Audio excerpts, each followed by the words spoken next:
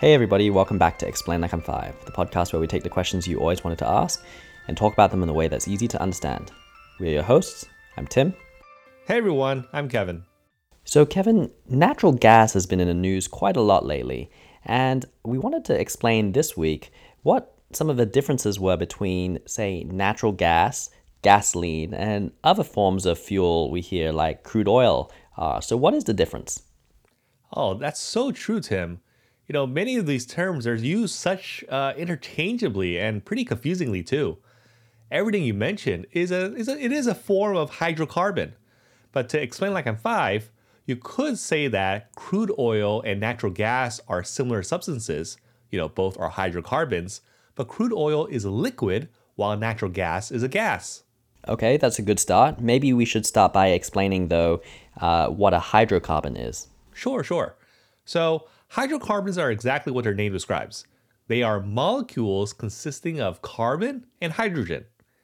And the simplest hydrocarbon molecules are these strings of carbon atoms surrounded by hydrogen atoms, and on paper, they always look like caterpillars. Oh, I like that. That's something a 5-year-old would understand, even before we would even call it chemistry. What are some of these caterpillars called? Yeah, so methane is one carbon atom surrounded by four hydrogens. Ethane is two carbon atoms attached to each other, and while each carbon would love four hydrogen atoms, because the two carbons are so attached, they can only have room for three hydrogen each. There's also something called propane, which is three carbons in a row now, and the two on the ends, they are the ones that have those three hydrogen, and the one in the middle that's kind of sandwiched there, it only has two hydrogens attached. And then you have all the other kind of dash anes, right? Just keep really adding more carbons with two hydrogens. So gasoline is the same hydrocarbons, but it is a range of like 7 carbons to some maybe even like 12 carbons long. Now, most of the lists we just listed are natural gases because they are light enough on Earth to be a gas. But I thought natural gas was transported via pipeline, so doesn't that make them liquid? Oh, you are right. So what happens is with enough pressure and or chilling, these gases can be turned into a liquefied natural gas. And obviously, it's much easier to transport lots of liquefied gas. Using natural gas as fuels results in fewer things to go wrong in the whole burning process, but not a lot of energy. So it's generally dubbed to be cleaner because it's relatively easier to convert the fuel and air to water and carbon dioxide with less carbon monoxide and soot, all those carbon globs, and also something called NOx. Oh, what's NOx? So NOx is where the nitrogen and oxygen in the air, they get broken down and then bond to each other, literally turning the air itself into something pretty bad for you. I see.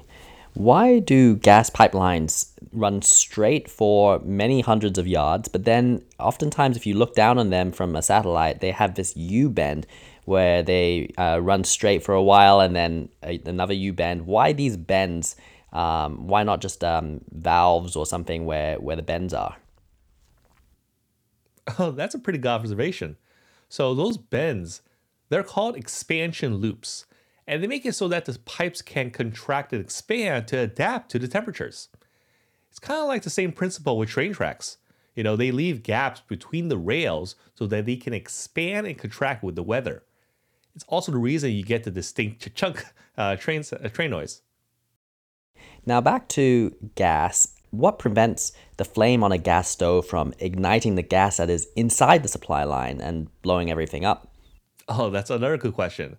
Many 5-year-olds learn that fire requires three things, right? It requires fuel, oxygen, and heat. So the gas line you're talking about is yes, it is full of fuel, but no oxygen or heat, so no fire.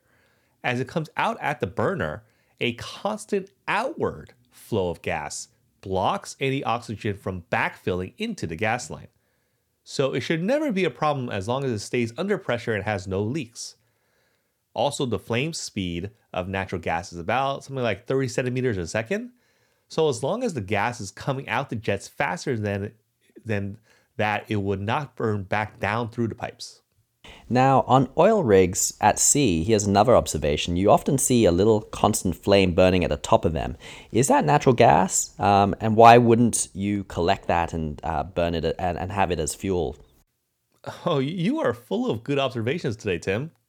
Yes, that flame burning at top, it is natural gas. And oil reservoirs, they usually come with an associated pocket of natural gas. Basically, it could be collected if they wanted to, but often it's not economical to build the additional infrastructure required to capture and transport it. So they just burn it off. Remember how we did an episode on microwaves a while ago? Oh, yeah. We titled that one The Full Truth Behind Why No Metal. Yes, that's right. So if we were out of natural gas and didn't have natural gas supplies, why couldn't we use, say, microwaves to heat our water instead of natural gas? Well, I think for that one, it all comes down to cost. Do you know like how much electricity that might take? I think you could do it, but microwaving the same amount of water that you currently heat via natural gas would probably cost you a few extra $100 a month. I see. And finally, you start seeing some of these clean air natural gas buses around the streets, but I've not really seen any natural gas cars. Why is that?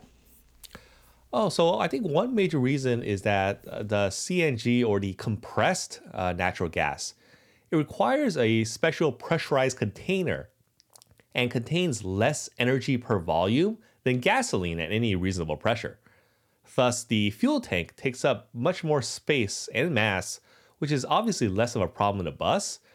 It also makes distributing the fuel slightly harder, which favors kind of centralized locations like bus depots. Did you learn something new? If you did, send us an email. We are at eli5, the podcast at gmail.com. We love hearing from you. We also appreciate it when you give us a review on iTunes, as that helps for other people to discover our show.